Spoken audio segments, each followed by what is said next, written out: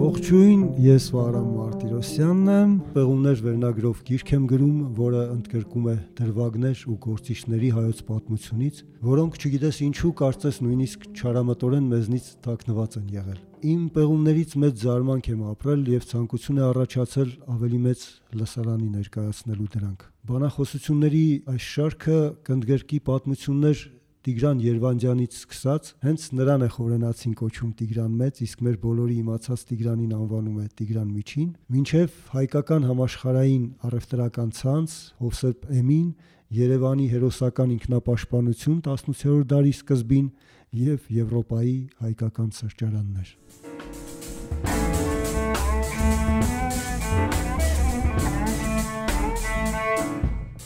Պեղումներ հայոց պատմությունից, Հայոց թագավորությունը մեր հին բնակության սահմաններում։ Հրաշքներ, երազում թե հարթմնի,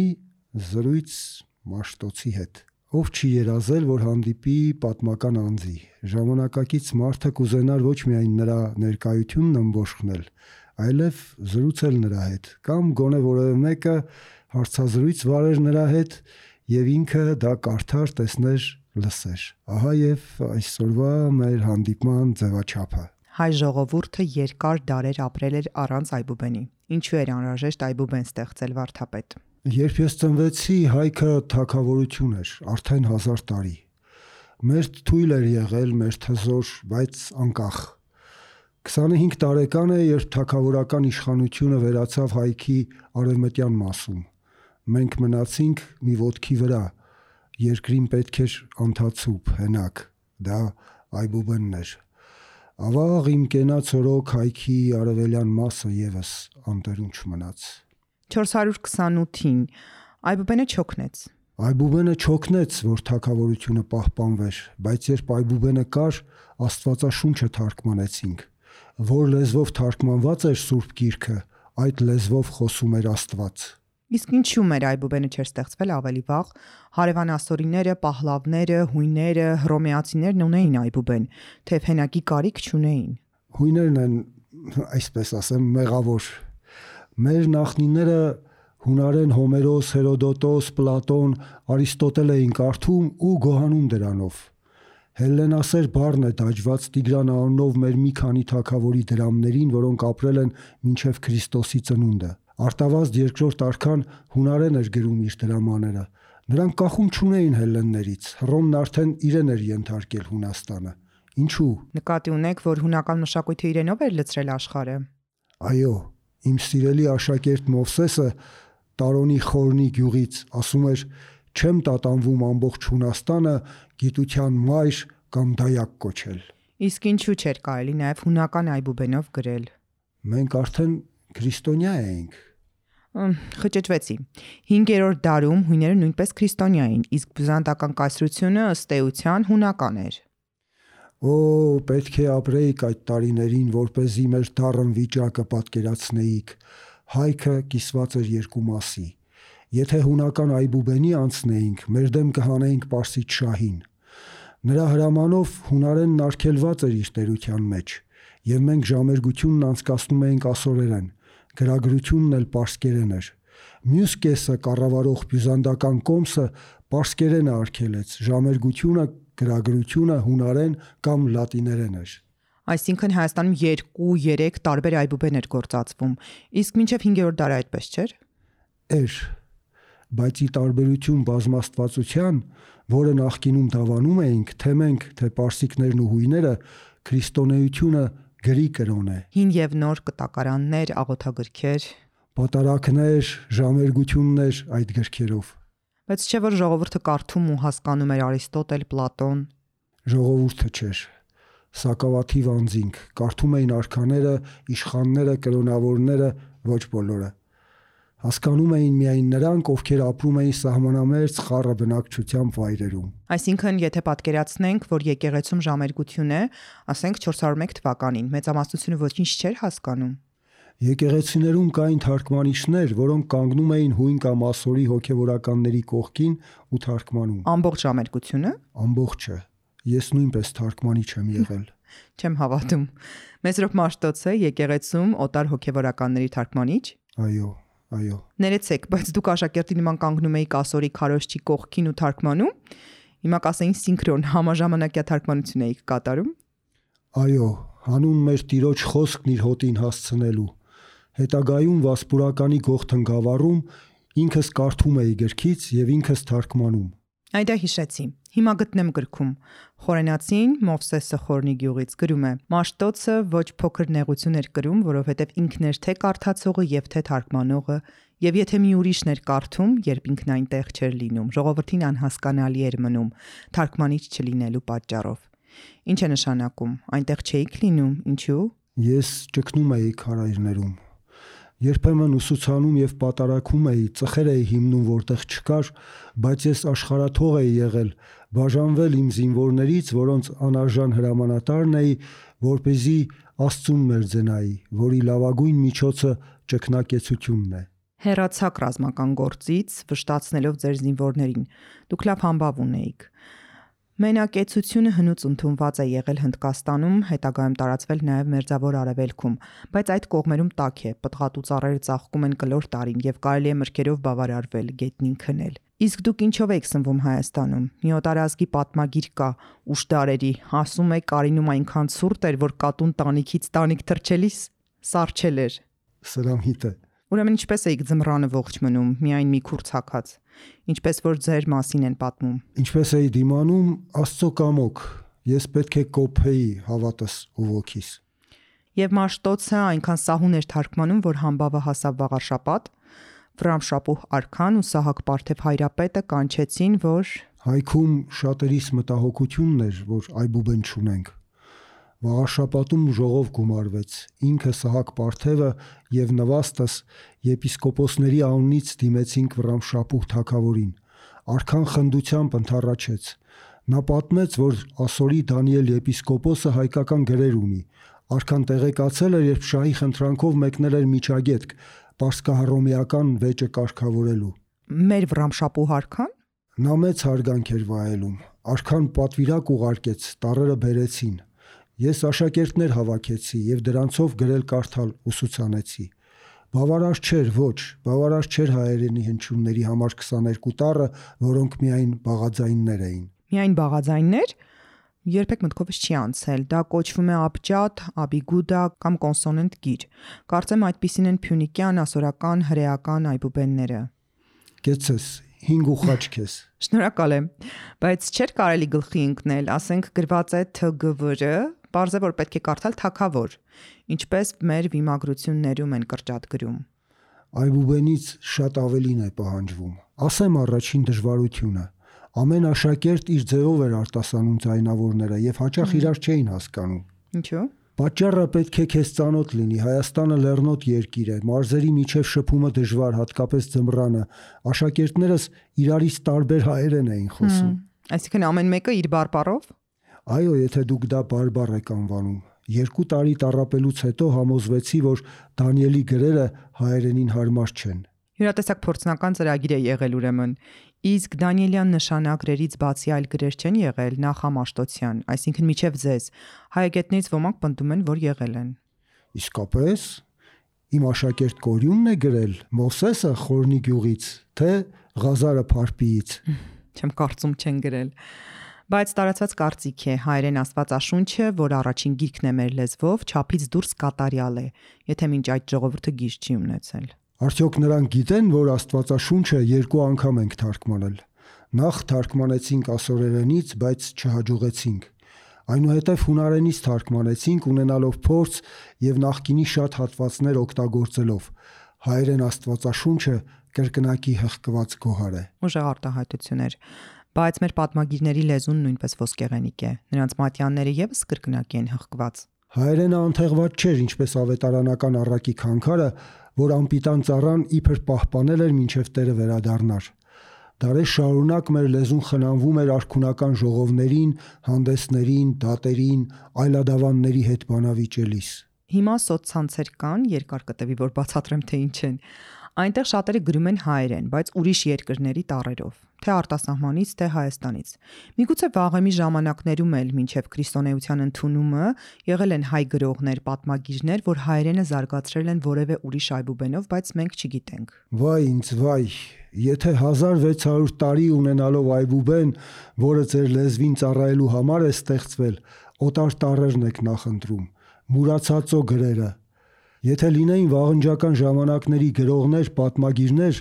նրանց մասին կգրեր իմ աշակերտ Մովսեսը Խորնի գյուղից, կամ Փարպեցի Ղազարը, կամ Կորյունը։ Վերջերս կարդացի, որ պարսիկներն էլ իրենց հազարամյակների պատմությունը շատ ուշ են գրել։ Հասկերտ III, որ վերջին Սասանյաններ 632-ից 651 թվականներ, պատվիրում է Սասանյանների մասին հավաքել ինչ կա եւ կազմում է տերերի գիրք Խվատայ նամակը։ Բայց Խորենացին գրում է, որ պալատներում հայտնաբերել է անթիվ քանակությամբ գրություններ, որոնք գյուղերի ու գավառների ամեն մի տան սեփականության, ընդհանուր վեճերի ու դաշինքների ազնվականների ծագման վերաբերյալ փաստաթղթեր են եղել։ Այո, կան տերություններ, որ իրենց վերջին շնչում են, հիշում, որ իրենց պատմությունը գրառված չէ, այդպես է տեղի ունեցել պարսիկների հետ։ Բայց Խորենացին, երբ գրում էր այդ մասին,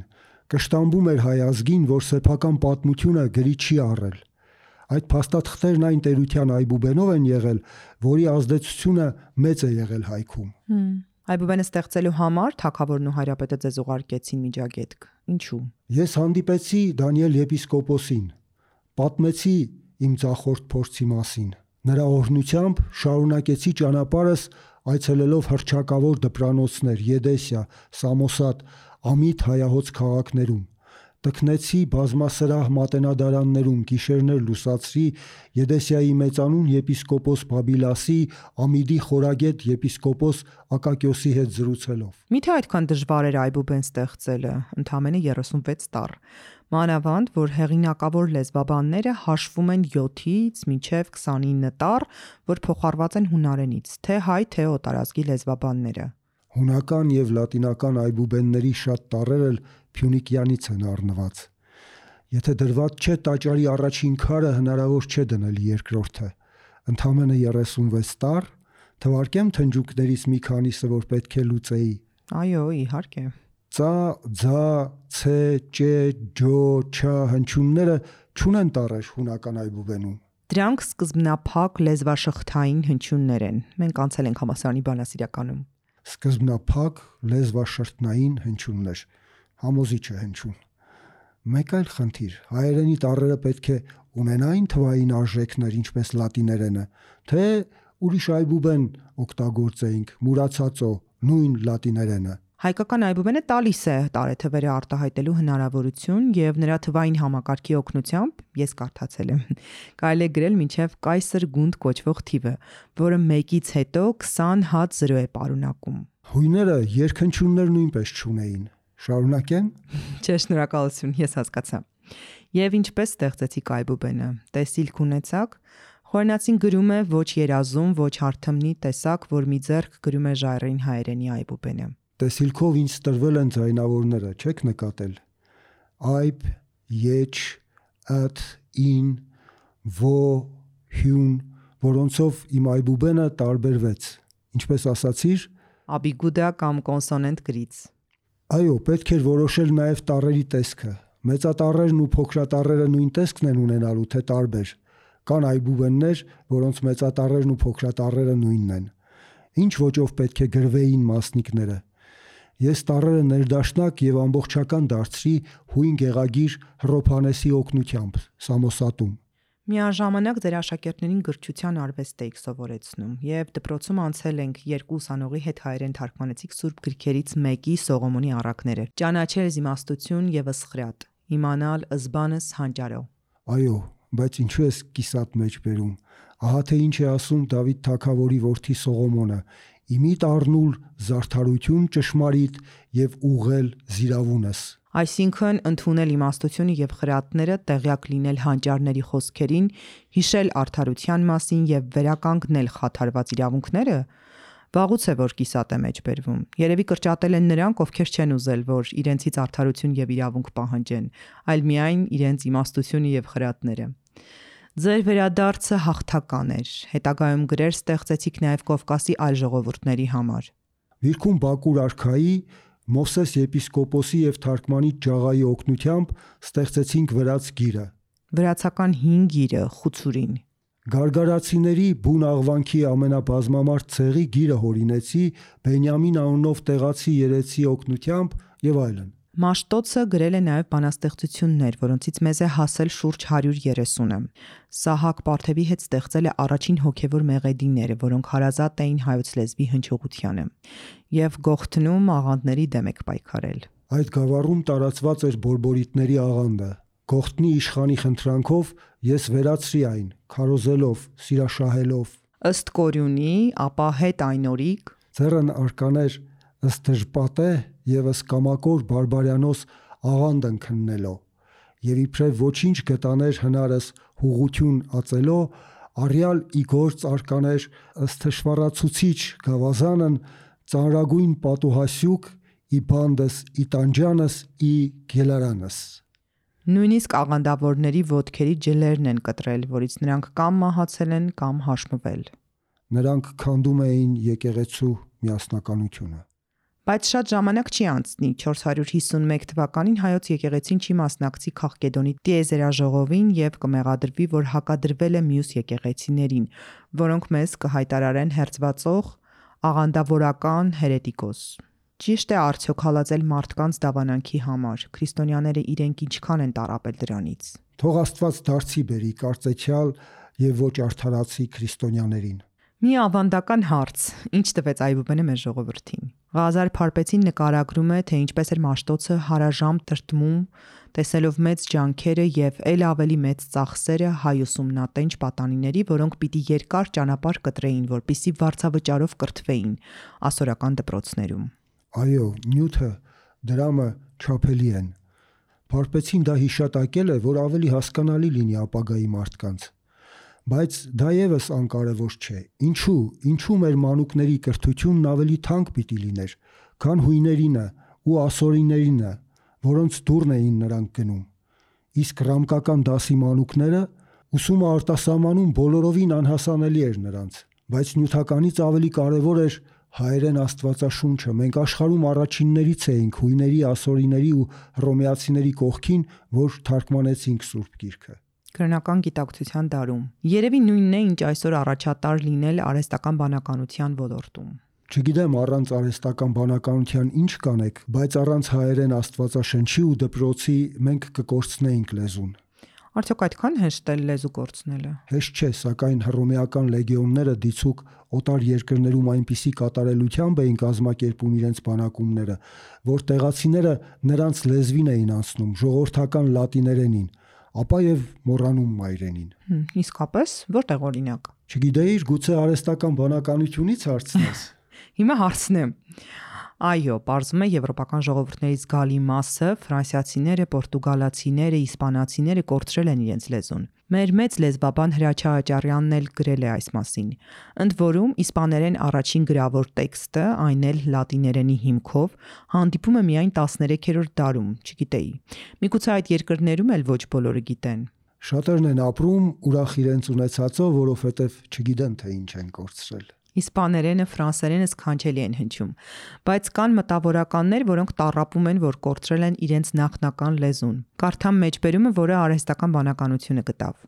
Մենք ինքներս ֆրանսիացիները զգաղութացված ենք, ասել է 20-րդ դարի նշանավոր ֆրանսիացի գրող Ալեն Ռոբ Գրիեն,